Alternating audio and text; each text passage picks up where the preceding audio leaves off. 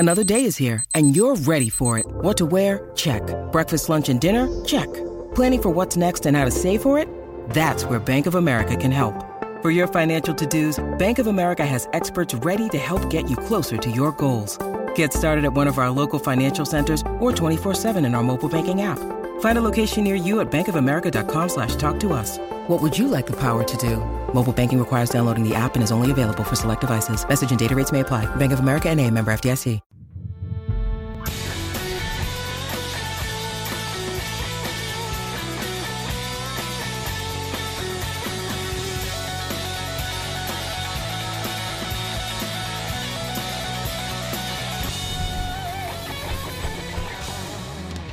Outkick 360 is back. Glad you're with us across the Outkick network alongside Chad Withrow and Paul Kuharsky. I'm Jonathan Hutton. David Reed is the chairman of the board. Jakob Swanson here making it happen. Sarah Triplett, our production assistant. Becca Risley, Sleepy Danny, Lance Lee on assignment today. Gentlemen, a lot to hit on this Tuesday edition. Day 66. Day What's up? 66. I was going to say 67. I was going to be off.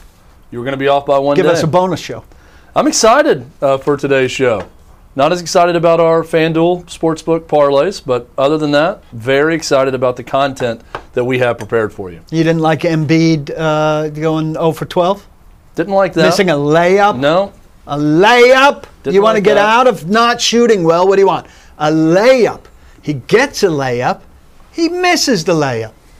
Didn't Pathetic. love that. Didn't love it. 76ers were up double digits in the third, and you just knew that Atlanta was going to make a run. That's what these NBA games do.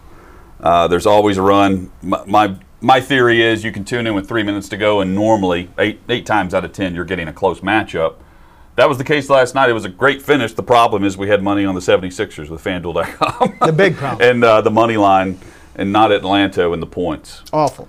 It's been a rough go. It's been since Tuesday after Memorial Day. That I was the last winner, and it was the Tuesday coming back from Memorial Day we won. And since then, it's been L, L, L, L, L, L, L, L. It's been rough. L. That's it. Now we're on to Tuesday. Those are the L's. I've gone 2 heavy favorites and a minimal win. Okay. That's a win is all we need.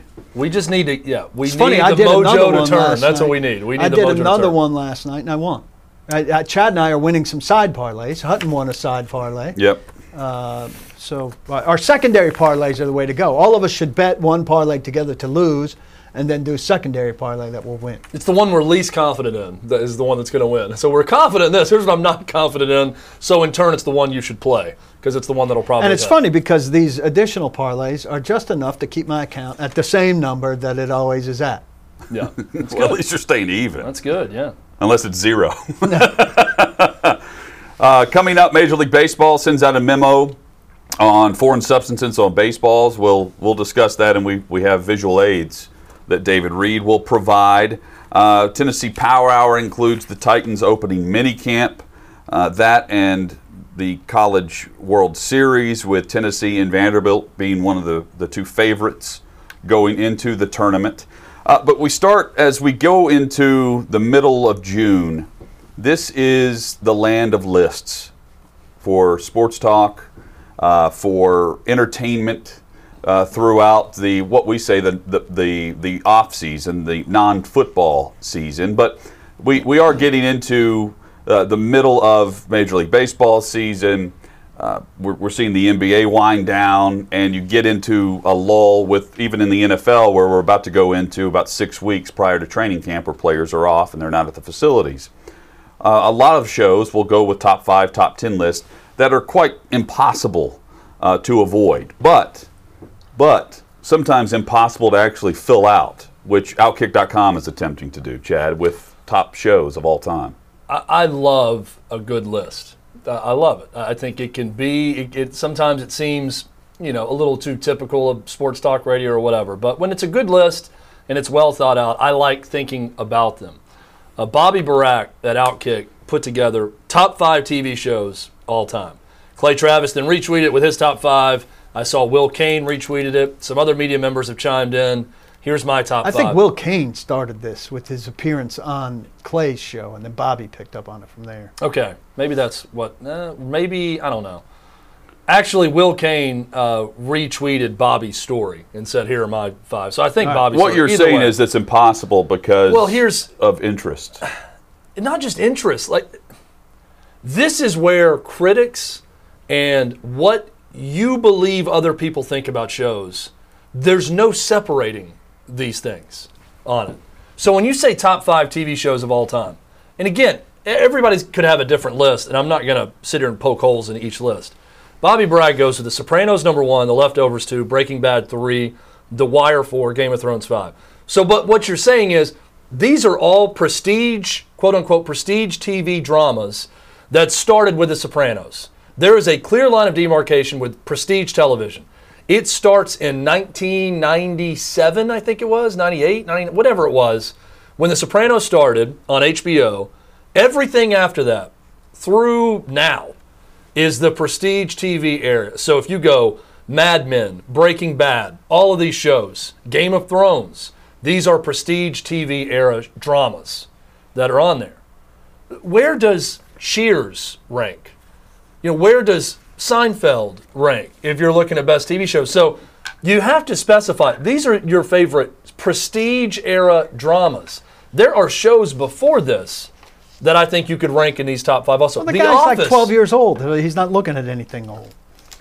Well, he's not the only one doing this, Paul. Will Kane responded and said Breaking Bad, The Wire, Sopranos, Game of Thrones, Deadwood, Peaky Blinders. Well, that's not 5, so he can't count. That's 6, right? That's his 6. He said, I reserve the right to change if I forgot something. He put 6. But here's my point. I think Lost is the best show of all time. Lost gets panned because of the ending. But before that, critics loved Lost. I didn't mind the ending as much as everyone else. Was it perfect? No.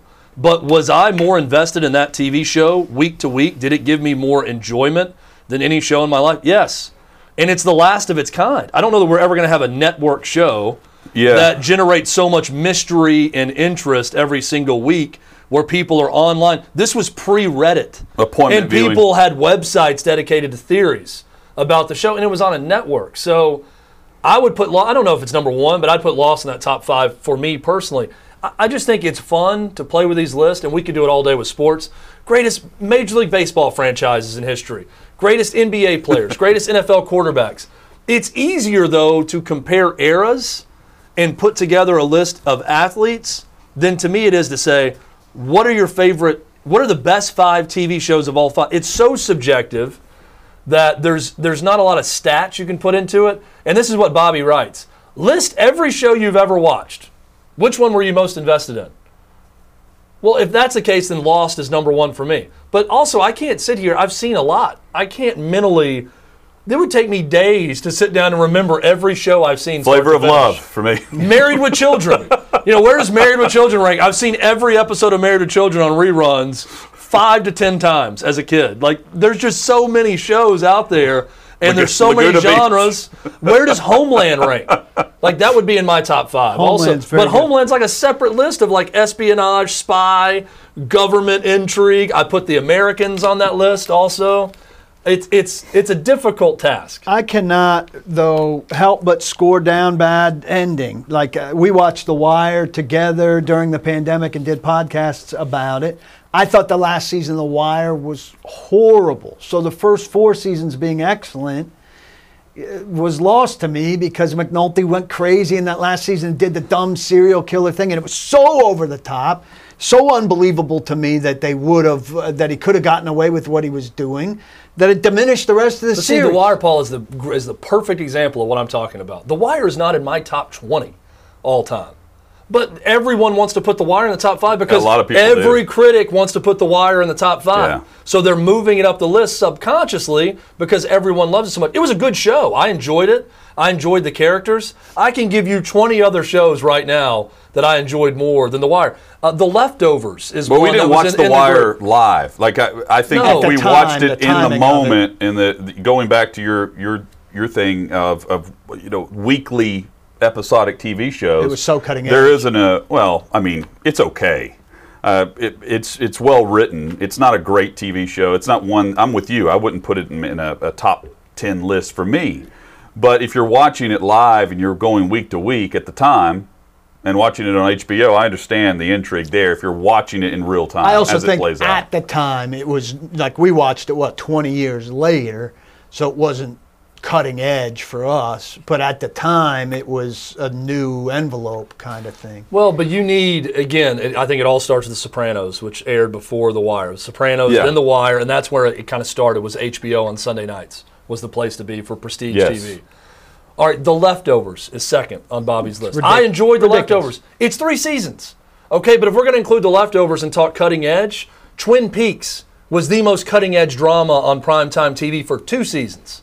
So for that reason, where does Twin Peaks rank? And I watched it 5 years ago for the first time. I didn't watch it in real time when I was a little kid, but I watched it then. Like when you're picking The Leftovers, you're being fancy because you know most people haven't seen The Leftovers. So you're saying, look at me, I'm big and fancy. I'm picking a show most people haven't seen. It's like picking an art house film in your top 5 films. But see, Paul, I think when you put The Wire in the top 5, you can't tell me that's a top 5 all time. I'm not putting it in a top 5. You just said you'd put it third on your list. I didn't say I'd put it third on my list. You said it would be up there. I like it, but I also have trouble immediately thinking of shows. So when you mention Homeland and The Americans, I'm like, oh, I forgot. And The Americans. The Americans would be top 5 for me. I think The Americans was brilliant. I'd knock The Wire out for The Americans in a second. So the Rolling Stone did this recently with sitcoms. Yeah, I read that. Right, and it was really well done and put together. But there are shows on there. There's so many animated series on there. Bluey on Netflix. It's mind-boggling to me how are we going to compare Bluey, an Australian kids animated show, to Silicon Valley on HBO or Veep? But that's the list you've made. There's sitcoms. So these are 100. I guess here's what I'm trying to get at.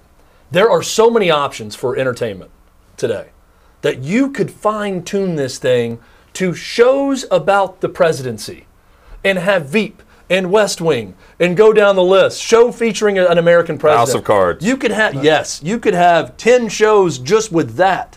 So if you're going to make a list of top 5 TV shows all time, and I'm not disputing anything Bobby or Will or Clay said, because these are their top 5 shows. I think 2 things. One, there's no way to not allow critics' viewpoint to infect your own opinion on the best show. I think what Paul said, ratings and how many people saw it are going to play a factor. Paul's saying not enough people watched The Leftovers to be a part of it. I'm saying The Leftovers it was a good show, wasn't on long enough. 3 seasons, to me, it needs to be 5 seasons minimum if you're going to be included in the best, and I'm talking best prestige dramas of all time. I think it is a very difficult. A buddy of mine said, I hate seeing these lists because it makes me mentally take note of everything I've seen and make my own top 5 list. And I'm thinking, if I even started that process, I'd have to narrow it out to different genre, right? Well, this is why people do lists, to instigate, not in a negative way, conversations like this. And it always makes for a good conversation if in things that people are passionate about. Best shows, best teams, best games, best players, best seasons. And nobody's going to agree. Nobody ever looks at a list and goes, you know what? That's it. Nailed it. That's it. Well, okay, like if there was a panel of critics and pop culture experts, Rolling Stone example of sitcoms, if they want to come up with the top 100 dramas of all time, I will look at the list and read their rationale. And I'm probably going to read harder about shows I didn't like that make the list. Or didn't hear to get their there were reason. Some in that I'd never heard of. Right, yeah. There was one, I remember at the start of the sitcom, that was like stuff. Frank's Place. That was on one season on ABC in 1981 right. or something about a New Orleans diner and voodoo around the diner. And it was number 100 on the list or 98 or whatever. So I'd read about the shows I didn't know as much about. But if we even took the time to do this exercise ourselves, I would just be more interested in what Hutton's top 5 list is or Paul's or mine, because then it would show me a lot more about the subject writing it than it does the actual show. Does that make sense? Much like the next question I have. I want you to be honest with it. If it's Saved by the Bell in your top 5, tell me. It tells me a lot about you in your era. Jacob, give us your top 2 shows on your personal list. This is what I have. Which American Horror Story season are you going with? I think Fargo season 2. Okay, it's either Fargo's season 2 good. or 3. Yeah. It's the one that gets really absurd and surreal. Yes. And then probably Twin Peaks. Nice. Although that doesn't meet Chad's qualification of a Did you watch the 5-season show. second coming of Twin Peaks on Showtime? The Return. I have not watched it yet. I like to take my time getting to media because because of what Chad was saying about critics, and I don't like people talking about the things that I'm consuming because then they kind of taint how I view them. Here's what I want to do now. On Thursday's show, I'm just going to talk for 15 minutes about Twin Peaks: The Return, just to ruin it. Not even give spoilers, just give my critique of the show, so Jacob will never watch it. If you like surreal and absurd, that's the show for you, because he was even more so than the original. I had no clue. I had to go read about what was taking place after every episode to figure out what was going on. Reed, would you like to chime in on your favorite CMT show? So just as, I believe that we reached the height of culinary excellence when the Choco Taco was invented. We reached the height of television when I first met Bo and Luke Duke. The Choco Taco. But like if Reed goes with Dukes of Hazzard in his top 5, I'm more interested in, if I'm going to read someone and their opinion, it just tells me a lot about them with their top 5. Right. And it's not me judging them, it just tells me about their personality. I don't want just a regurgitation of the Critics' Choice top 5 prestige dramas. Give me what you like. Again, I'm giving you one that's not going to appear in many top 5s. Lost is probably number 1 for me, personally. And The Wire is not going to be in my top 5. Does that make me wrong because I don't line up with the critics on this? Or is it just more interesting to get people's actual opinion? Maybe we will create our own individual list at some point, but I wanted to talk about the broad scope of how difficult it is to make a list like this first. Novak Djokovic, we get into a list he joins of underappreciated and value of athletes right now. We discussed that and much more straight ahead. Plus, David Reed brought some visual aids. Spider Tack is in the studio Sweet. As Major League Baseball gets ready to hand down some penalties, or are they? They sent out a memo that last night seemed pretty straightforward on a 10-day suspension without pay. And then this morning, based on what is being quoted, it's very vague, and it's umpire's discretion. We discussed that and more straight ahead on Outkick 360. First, though, mydrhank.com. Make America hard again. That is what Dr. Hank has been doing. Erectile dysfunction affects over half of all men. It does not have to make you feel like half of a man. My Dr. Hank helps you get low-cost ED meds and overcome the psychological and emotional barriers to getting ED treatment. And if you're suffering from this, there's no need to live with it. There's also no need to be ashamed, considering it affects over half of men out there. But if you want something shipped discreetly to your home, My Dr. Hank can do that, and it's coming to you from a pharmacy in the U.S. All for as low as $2 per pill, Paul. $2 per pill because it's 50% off your first subscription order. Go to mydrhank.com/outkick. Sign up and you get 50% off your first subscription order, which is a steal at that price. This offer available for a limited time. mydrhank.com/outkick to sign up.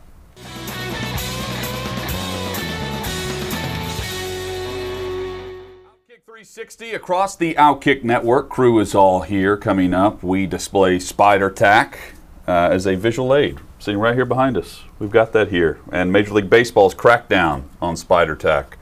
Straight ahead. But first, Novak Djokovic is a Grand Slam away from tying Nadal and Federer for the most all time. And Chad sent a text this morning wondering how underappreciated he is. I tuned in and watched part of the final for the French Open Sunday morning, and how close he came to actually losing. He was down 2 sets early, and then always has and finds a way to turn it on. But are we turning on Novak Djokovic whenever he's on the TV screen? Whenever are we stopping to watch him play? Are we appreciating the dominance that he currently possesses? Yeah, and he's second. He's one more and he's going to tie Nadal and Federer, but he's first on this list also. We're going to show you a tweet right now. He's the only tennis star to have 2 career Grand Slams in the Open era. So that's one that he owns by himself. And I think that's even more impressive because he's won on all surfaces, more than those guys. Yeah. And he's racked up at certainly he's got more in certain events than others, but not as much as, Federer, say, at Wimbledon and winning over and over again, or Nadal at the French Open because he's so great on clay also. It's rare now that because of the era we live in that you get to a point where someone can be undervalued and undercovered and underappreciated. But I do think with Novak Djokovic, he is a tennis star. We know that we're living in the golden era of greatness in men's tennis. When you look at probably the top 3 guys all time are playing in the same era with Nadal, Federer, Djokovic. But Djokovic is clearly, to me, number 3 on that list in the minds of most. Yeah. And he does lack one more Grand Slam to tie those guys. But because of the stat I just rolled out there, he may end up being the greatest tennis star of all time when his career is over. And I just don't think that we give him enough credit. And guys, I think it's pretty rare, and I've got some other examples, that anyone could be undervalued in today's world, where coverage is what it is and everyone's talking about everything. But I think that Novak Djokovic in this latest French Open title, that's a guy who's undervalued, and his greatness has been undervalued by the sporting public. I think with the ability to watch literally anything now, we are in an age where I think we undervalue and underappreciate more than what we realize. I would categorize that as the Hall of Very Good instead of the Hall of Fame. I think that the Hall of Very Good is undervalued because everyone wants to compare every single athlete to the Hall of Fame. Pro Football Hall of Famer, first ballot Hall of Famer, Baseball Hall of Fame, Ben Wallace getting into the Basketball Hall of Fame. When you think about that, in the moment, I'm watching Ben Wallace. At no point did I think, I'm watching a Hall of Famer. Maybe I should have, because of what he did on the defensive end. But my overall point to say, I think in today's age, because of the comparisons to the greats, we undervalue what we're actually watching in the moment, even though it does not compare to those that are in or going to be in the Hall of Fame. Are we valuing Russell Wilson enough? I don't think we are, because we're comparing him to Brady and Manning and Rodgers and Aaron Rodgers, but the numbers he's putting up are extremely good. But he's measured against those that are all-timers. when it's top heavy. So, are we valuing what we're watching in the moment? When you go to a game in whatever city you're in and you watch him play, are you realizing what you're viewing? I don't think we do that enough with him, because we're comparing him to literally the best of all time in his era. What's his likability, personality factor versus Nadal and Federer? I think that plays in a little bit too. It's a gentlemanly sport. Is he gentlemanly compared to those guys? I think he's viewed sometimes. He's got a little bit more of a differently. Sandpaper personality than those guys, but I think that's part we of applaud it. that with a lot of guys, and we applauded that with John McEnroe. We do. But I don't know that the international tennis fan does, and this is largely international tennis fan. I don't know if we in America credit any of those guys enough, because America's out on tennis because it's been so long since there's been an American involved in men's tennis. So I don't credit. I raised my hand in a minute. I don't credit any of them enough, because I don't watch tennis the way I used to, because I don't have skin in the game, so to speak. And it's just, again, one of those things that's fallen off. There was a time where I'd never miss a Wimbledon final, and now it's rare that I see it. Yeah, it's odd to me that, love or hate LeBron James, when LeBron James retires, everyone is going to acknowledge, boy, we just witnessed one of the all-time greats hang it up for the last time. There's going to be that acknowledgement. I don't know that we're going to fully appreciate maybe the greatest of all time, Novak Djokovic, hanging it up when he hangs it up. And maybe it's the international part of it, that not only is he not American, but there's not a dominant American that's his foil that's going against him that leads to that lack of appreciation. But I think it can be said for a lot of people. It's not just, comparison can be the thief of joy, talking about Russell Wilson. Every time you're comparing, well, he's not top 5 all time, so I don't care. And it robs you of the joy of watching someone truly great. When I start thinking about underappreciated or undervalued sporting commodities, I immediately think about college coaches. And the reason I think about that is because college coaches have a bigger impact on their teams than anyone else in sports. They are the CEO, they are the talent evaluator, they are the talent acquirers of their programs. They're everything to their programs. And yes, they have staffs, and that's important, everything else. But I think about guys that you don't know what you got till it's gone type guys. I'll tell you one that pops to mind immediately. Kyle Whittingham at Utah. We've got an intern, Very Jake good. Popoff here this summer, a production assistant, who's a manager for Utah's program. Kyle Whittingham took over when Urban Meyer left Utah to go to Florida back in 2005. I mean, he's been there that long at Utah. They have been in the national championship hunt. They were up to the final week of the season 2 years ago, playing for a spot in the playoff. They are relevant pretty much every year in the Pac-12. Where is Utah football without Kyle Whittingham?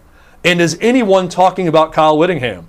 I think, guys, when you are a coach that does not take the next step, that let's say Matt Campbell stays at Iowa State forever and never wins a national title, but has Iowa State of all programs in the mix to win their division in the Big 12. He will retire and he will not get, I'm not saying he's going to do that, but he will not get the respect he deserves. No. I think Kyle Whittingham will retire as Utah's coach, and we'll probably never give him the respect and appreciation and recognition he deserves because he didn't go to one of the big boys and play for a national title or win a national title. And I think that's just sort of part of it when you decide you're going to stay in one place. That's a good one. I've got the glaring one, I think, in modern times is Mike Trout. And I think we all know that Mike Trout is undervalued, but I think like that's become his label, and that kind of ties into what you were talking about, Hud, about this like we compare everybody to the Hall of Fame guy, and that gets watered down. I think calling Mike Trout undervalued gets watered down, and we forget like to look at the context of how undervalued he is. All right, he's won 3 MVPs. At Pro Baseball Reference, they have something called the Most Valuable Player Award Share. So it doesn't just look at his 3 MVPs. It looks at MVP votes over his career, all right? So his award share is 5th all time, 6.32. Just listen to the list. Number 1 is Barry Bonds. Number 2 is Stan Musial. Number 3 is Albert Pujols. Number 4 is Ted Williams. Number 5 is Mike Trout. Number 6 is Willie Mays. Number 7 is Mickey Mantle. Number 8 is tied.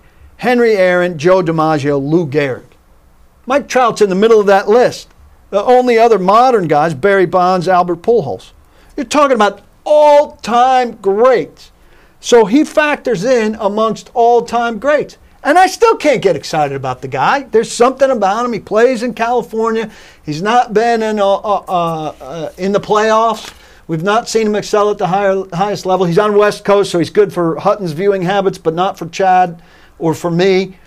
But if you look at what he's done as a baseball player, we undervalue it in a big way in terms of statistical achievement. The problem, though, is who he plays for. In that list, you mentioned Cubs, Cardinals, and Yankees.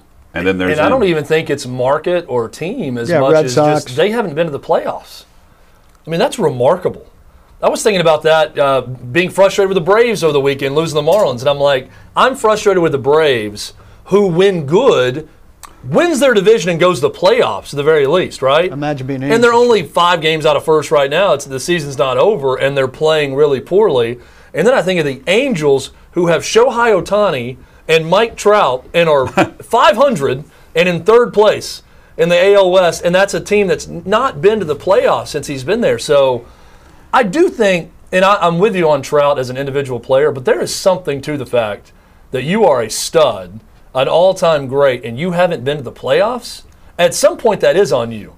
And I know that he's not pitching, and it's baseball, and it takes, you only get to bat so many times, but that's got to change for him to be truly under consideration. He'll be remembered more after his career, is what you're saying. Yeah. Because he's going to be listed. Well, he's going to be remembered. I mean, his legacy is this idea of being undervalued, underappreciated. It's and I think it's going to stay with them as long as they're not good and contenders. Well, with even his if they team. go to the playoffs, if they go to the playoffs and lose in the first round, that's not going to do much to change anything. Right. We'll see them. But will we see them? I mean, if your team's in the playoffs and the playoffs are so scrambled now, it's on TNT, TBS, they're all spread out. The Angels will be the team that, they might be on later because they're West Coast, but their early game, if it's against somebody in the Midwest or the East, that's not a game that's going to feature because the Red Sox or the Yankees or the Braves or somebody with a higher profile will be on in the better time slot. Well, I think we have more options to view these stars now, but I feel like we're undervaluing more and more people. I don't think I undervalued star athletes growing up in the 90s.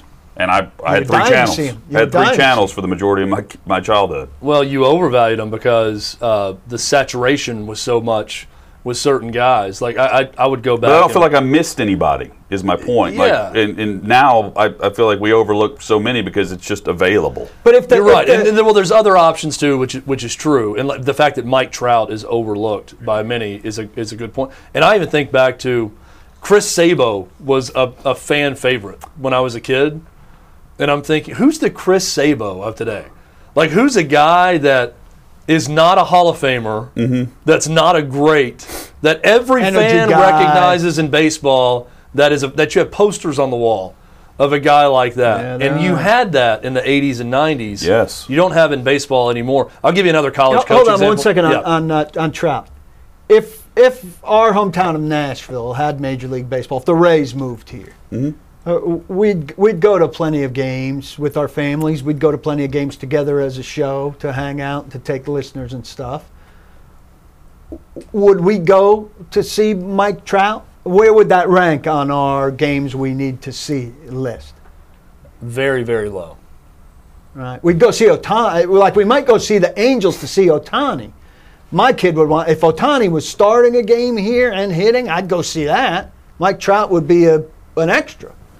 Ohtani would be pretty high on my list of visiting players. Yeah, I just think that teams matter more a lot of times with baseball, at least to me. Like I would, if the Rays moved to Nashville and the AL East, I'd be more interested in seeing the Red Sox and the Yankees than, and regardless of who's on their rosters, than going and seeing, no offense, but if the Orioles had a Mike Trout type player, right, I would still be more interested in seeing those teams as opposed to the Angels. But I mean, it's a good point. I think you want to see pitchers that are great in a start. That's always a big draw to me if I'm live at a game. Who's starting tonight? Yeah, I'm going to a Braves-Dodgers game and Clayton Kershaw is starting. That's pretty cool. If you get to see guys like that, I think it ups the ante a little bit. One more college coach I want to bring up, and I bet Paul will have thoughts on this one, that I think this is in line with you don't know what you got till it's gone, and looking at a program being built by someone, is Jim Calhoun at UConn. Jim Calhoun did such a good job at UConn, that for my entire childhood, and for the whole time he was there, UConn was in the national picture every single season as a team to contend. They were the worst in the Big East when he took over in the 80s. They were nothing. And he built that to a level where his entire time there, they were a contender. They leave. I know Kevin Ollie had a good year there after he left, but it fell apart for him. I think that Jim Calhoun is one of those guys that maybe because he wasn't, he had sort of the personality of a guy who wasn't the brightest personality. I don't know that we fully appreciated Jim Calhoun while he was coaching because it was such a foregone conclusion, but he built that foregone conclusion from nothing into being a contender every year. Who are those coaches right now in college basketball? Who's the Calhoun of this era? Well, I think the guy who does get appreciated enough is Jay Wright at Villanova. Yes. That's but one. There's history there. Yeah, he won 2 out of 4 national titles here recently, 2 out of 3. I think Jay Wright is one that gets the proper respect. It's tough. He's not rough around the edges though, like Calhoun was with the media. He's very buttoned up. He's good with the media. Other coaches seem to like him. Other coaches didn't like Jim Calhoun. Right. That's certainly a factor with it. I'm trying to think of that because you brought up a good point, Hutton, about there's so much now that you could make an argument that everyone is undervalued to a certain extent. Coaches, players, anyone in today's game. I can't immediately think about a college basketball coach that's just greatly underappreciated for the job that they're doing somewhere. Because I immediately think of the guy who overachieves at a program that hasn't achieved at a big level. So when I go to college football, I think about Matt Campbell. I think about Kyle Whittingham. I think about James Franklin at Vandy before he left, and now he's just sort of achieving at Penn State. So it takes a little bit of the greatness off of it, even though he's done a good job at Penn State. They're expecting playing in the playoff at some point, playing for a national title at a program like that. Not the expectation at Vandy. I can't think of that guy in college basketball because the one that immediately comes to mind in the old Big East would be Jay Wright now at Villanova and what he's done. The recent examples of guys who would have been on this list 3 or 4 years ago for the NFL, Andy Reid and Bruce Arians. And now that they've won Super Bowl titles, they're no longer on that list for me. A guy who's a champion that I would say is still undervalued as a coach in the NFL is Tomlin. Mike Tomlin comes to mind for the undervalued aspect of this discussion.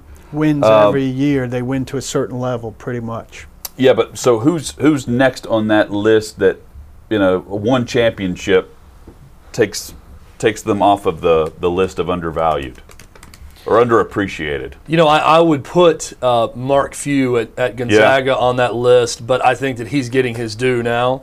And now it's more of just people feel sad that they haven't won it. Yep. They're going to be the clear-cut Vegas favorite to be number one in the country this year, too. So everyone sort of quietly roots for Gonzaga to break through and win one, and they got housed even as in the number one overall game seed this year by Baylor. Yeah. They were the team to beat. You put Harbaugh there. Harbaugh, one more for Harbaugh would cement Harbaugh as something particularly special, maybe. Yeah, but I feel like he's there. He and his brother both have been, valued, in Jim Harbaugh's case, overvalued. Appropriately.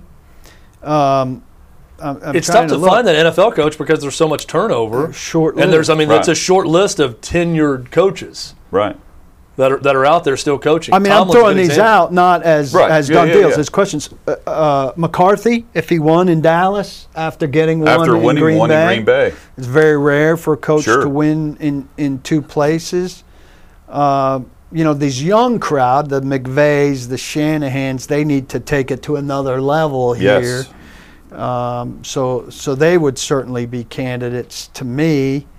And, I think a guy like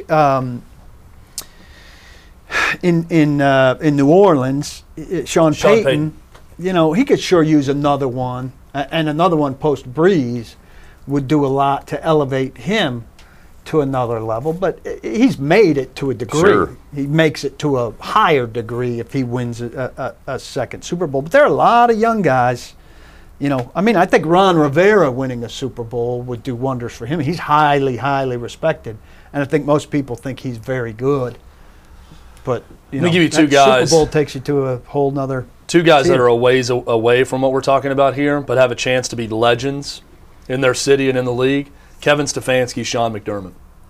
I think those are two guys who already have a roster in place to do big things, and they are coaching in markets that are so starved for a winner that they could be the ones. I think of Pete Carroll when he came back to the NFL with Seattle, then winning the championship, had a chance at a dynasty in Seattle that was derailed by Malcolm Butler. But I look at Stefanski and McDermott as maybe, if you're saying Tomlin at that top of that list, maybe a notch below, very early in their careers, but they have a chance to rise to a level that we're going to look back 10 years from now and say that was pretty special. What happened in Cleveland with him, or what happened in Buffalo with McDermott. Also, I think you're onto something there. If they win one, I don't think to me, the automatic thing isn't like, can they win another one? To me, you win one there and you have done it. It feels like Johnny Damon and Terry Francona and Millar and all those guys we still remember from the 2004 Red Sox. They went on to win other titles, but in Boston. But that was the one. If there was nothing else, same for the Cubs. The Cubs maybe aren't going to ever do it again. Or they haven't sustained what they did, but they got the one. Stephon Gilmore asking to be traded, or if he's not asking, he's not showing up to mandatory minicamp for the New England Patriots. Deal. There has been talks throughout the offseason that he could be on the trading block, and my guess is that's going to happen. But the other corner who has not shown up is Xavier Howard in Miami. And that's actually a bigger story. He's holding out for a bigger contract. He's the second highest paid corner on his roster, behind Byron Jones. But Howard led the NFL interceptions a year ago. He had 10 picks. And I think he's due around $12 million. But again, he's making less than the guy opposite him for the Dolphins. And what happens with Howard? The Dolphins want to keep him. And it sounds like Gilmore could be moved by the time training camp rolls around. Those are the two holdouts so far, Paul, that stand out to me from what's going on around the NFL with the mandatory minicamp, other than Aaron Rodgers. Howard signed a contract during the 2019 offseason. A 5-year extension worth $75.3 million. And Julio Jones signed a big extension and has to be traded. I know, but Howard's a younger guy, and I just don't see how Miami can fold on that. It sets up. They're a young team with a lot of up-and-comers. If everybody's going to ask to renegotiate that quickly, you set a bad precedent there. That's a bad situation. A lot of guys can hold out for 2 or 3 days of minicamp, right? And that's one thing. And you can afford the, $50,000 a day for this? So I think it'd cost them $150,000. So it's $50,000 a day in training camp. It's $50,000 a day in training camp. I'm not positive what it is now. Well, this can be waived. This is at the discretion of the team. It's not at the discretion of the team once it comes to training camp. This is a firecracker for them, because that's a good team that is together. He's the best corner in the league right now. Yeah. And he's holding out. Meanwhile, Gilmore was listed recently as the best corner in the league. You know, he's always been atop the Pro Football Focus rankings. 2 years removed from defensive MVP, right? And yes, and got the big contract in New England, and now he's on his way out. They're trying to deal him. Jalen Ramsey's trying to recruit him out to L.A. To join him and continue what they were doing. You know, he was a part of that nice defensive backfield in Jacksonville, and they're wanting that out in L.A. with the Rams. Be interesting to follow. Xavier Howard's a big part of what they got going on in Miami. Coming up, Major League Baseball's stance on foreign substances being used by pitchers on the baseball. Talk is there's going to be a mandatory 10-day suspension without pay. But according to the memo that was sent out this morning, it's a bit more vague than that. We'll read it to you, and we'll also bring out the spider tack. This is what we do. We get into a subject and we go all in. This is similar to Daniel Day-Lewis speaking like Abraham Lincoln in the catering line the whole time. We're full method on the show, so much so that David Reed went and bought some spider tack that we're going to apply to our hand when we come back. Will we ever get it off? On Outkick 360. Do you have turpentine too?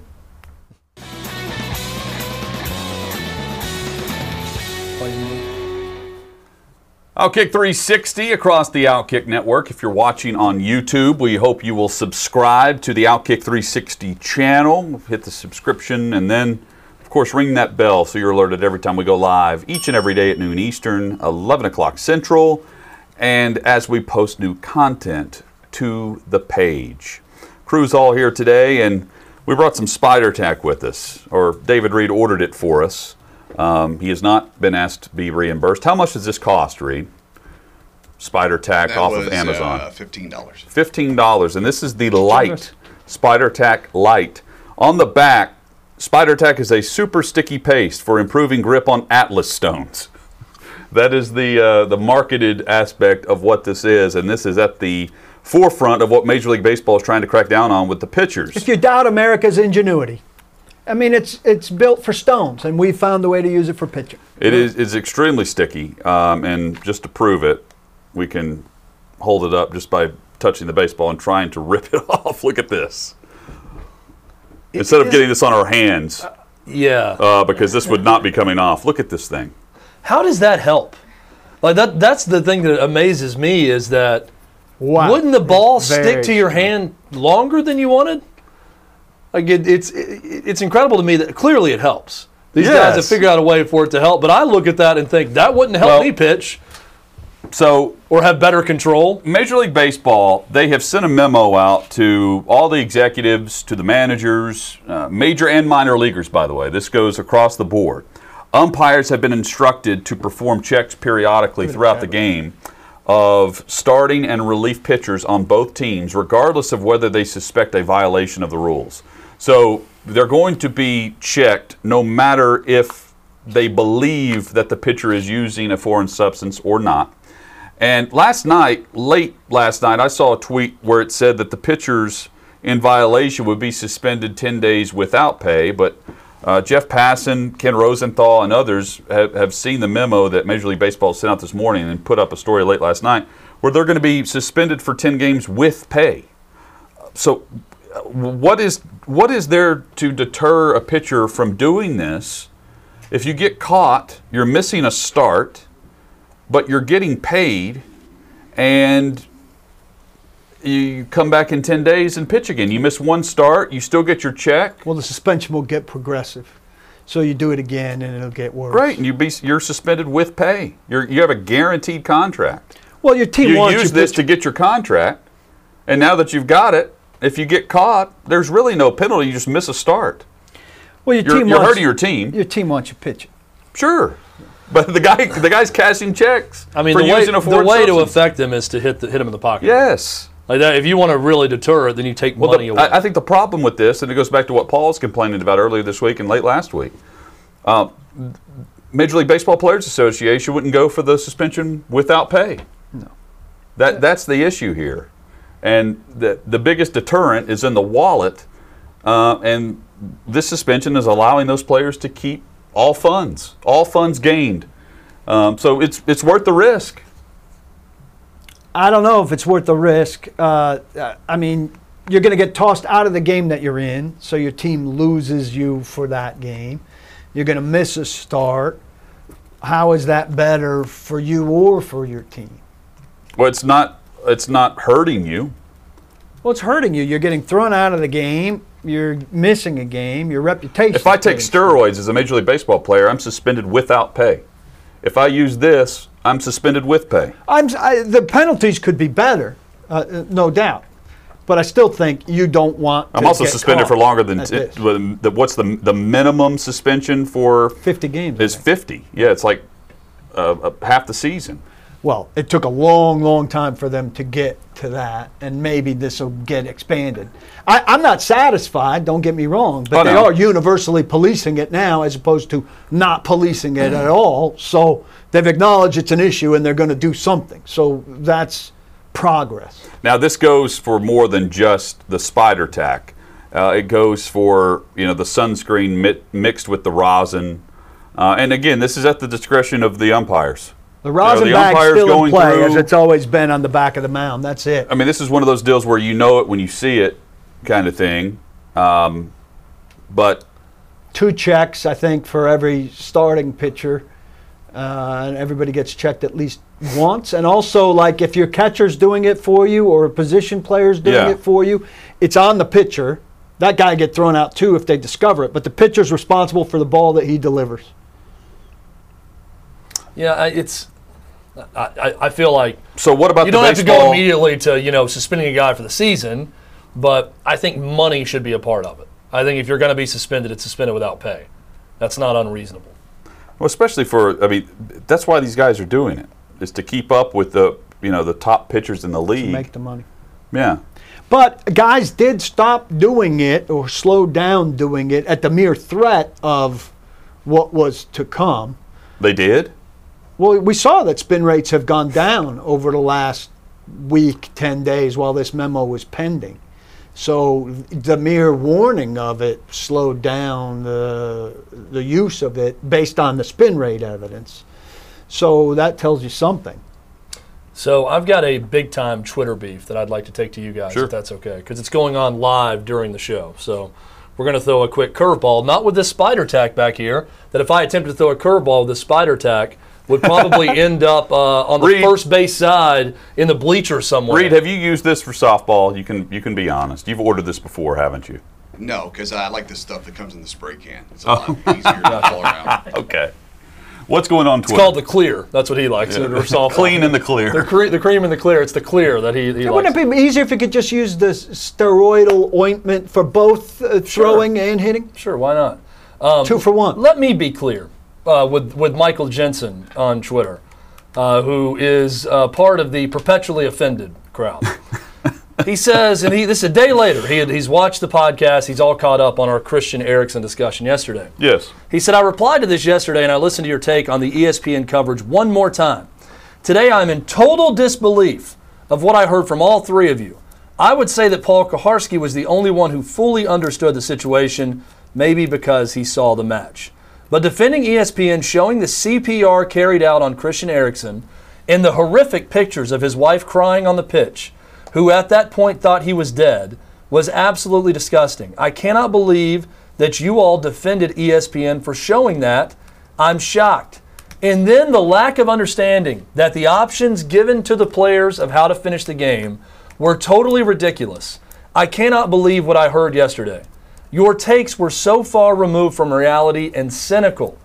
They showed far more than they should have. They could have gone back to the studio or another shot away from the scene. To Paul's point, ESPN should have had people at the stadium in person to report it. That was our point as well. That is how you do the job and tell the story as it happens. You mentioned that you thought it was fair, that the options they were given by UEFA were fair. Those aren't options that takes the well-being and mental state of the players into consideration.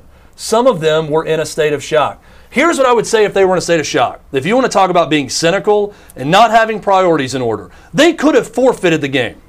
They lost anyways. If they were so mentally disturbed after having found out that their teammate was fine unless you cancel the in the hospital, then forfeit it. If you're so disgusted by the two options given of finish later that night or sleep on it and come back tomorrow and play, then don't be cynical about it and forfeit the game, because the game doesn't matter at that point anyways. They took the option to finish the game later that day. Hutton and I have no problem with that. I have no problem with those options given, because the third option would be we're not showing up. I said yesterday, unless you give us a week off. And then UEFA says, fine, you forfeit. I have no problem with that option, because about 30 minutes after they suspended the match, we found out that he was alert and stable. Well, he was moving his hand on his way off the field. Well, sure, but the tweet was he was in stable condition. Not even critical condition, stable condition was the announcement. Michael Jensen. I want to address the earlier part of this. What'd you think when Dale Earnhardt died at Daytona? It's a news event happening in a live sporting event. Again, I didn't think the camera work was obtrusive, but if you think that go dark in a the TV should go dark in a stadium full of people when a news event is happening at a game, it's a news event. And my issue, you respect the guy's privacy to a degree, but as soon as you see CPR going on there, you know that there's a guy in distress at a soccer game. That's a news event. I don't want them to invade the guy's space, interfere with what's going on, but I don't think it's at all unreasonable to say there's a premier soccer player at a premier soccer event in distress right now. This is a shocking event, and we're trying to get information about what's going on. Oh my God, his wife is on the field. This is terrible, but she's on the field. I mean, I don't know how is this somehow disrespectful? It's not disrespectful. It's unfortunate. It's very unfortunate. But I don't think she's looking around worried about TV cameras at the moment. She's worried about her husband, and it's unfortunate that it happens in a televised international event for sure. But the fact is, it happened at a televised international event. And I don't need to watch the guy die or I don't be need to see resuscitated. that. But I need to know what's going on. And whenever I was alerted that there was, something going on in this match, I tuned to ESPN, and no one tried to even say what was going on, other than out of abundance of caution, everyone is taking the proper precautions to make sure he's okay, which is great. But did the guy break his leg? I had no idea when I tuned in. Is this Kevin Ware from Louisville? I had no clue the way ESPN was covering this until they went back to the studio and we saw some actual reporting going on with people on their cell phones texting and calling and getting information from what was going on at the stadium. It's just another classic example to me that with you can't worry about. Someone's always going to be offended about something. Always. And you have to do the best job you can and not worry about the critics that are going to be offended over everything, because no one was laughing on the ESPN crew. They knew the gravity of the situation. They spoke in a way that was very respectful. He's talking about filming the CPR. The one time I saw CPR being performed was a quick shot of the huddle from afar of the players around Erickson, and I could see in between their legs that someone was performing CPR. But I wouldn't have known, to Hutton's point, I really wouldn't have known what all was going on with the collapse unless I saw that. And that's when I first thought, that's bad. This is terrible. But the broadcasters did an excellent job of communicating how terrible things were going on. And if they just immediately cut away and give no information and show nothing, then people are going to be angry that they didn't do their jobs in a serious situation like that. To me, classic example of you're never going to please everyone. Someone's always going to be offended about something. So just do the best job you can. And ESPN takes a lot of heat for a lot of things. I thought they did a good job. I thought they did a good job. Hutton was saying that he think they didn't do enough of explaining the situation. I think they did an appropriate job given the circumstances of what happened. I couldn't tell you what was going on as a viewer tuned in that wasn't watching it live. And they should have reset more. I mean, there was nothing that informed me on the serious nature other than what I was seeing with the players around whoever was on. I didn't even know who Erickson was, the player that was down for the first 3 or 4 minutes after tuning in. That's how little they were telling us, other than there was something serious going on. I want to know who, what, when, why, how, and in the moment tuned in as a viewer when they had plenty of people like me who were alerted on social media that something was going on. When you actually tuned into the broadcast, you couldn't figure it out. And it took me they were live for 10 minutes and then went to the studio, which is probably... I think they were live for longer than that, that's probably an indication that they were not set up in studio waiting on the half to go on. They were, offset watching the match, and they had to go get mic'd up and get ready to go on. They should have been set up because it was close to halftime. It was within 2 or 3 minutes of halftime.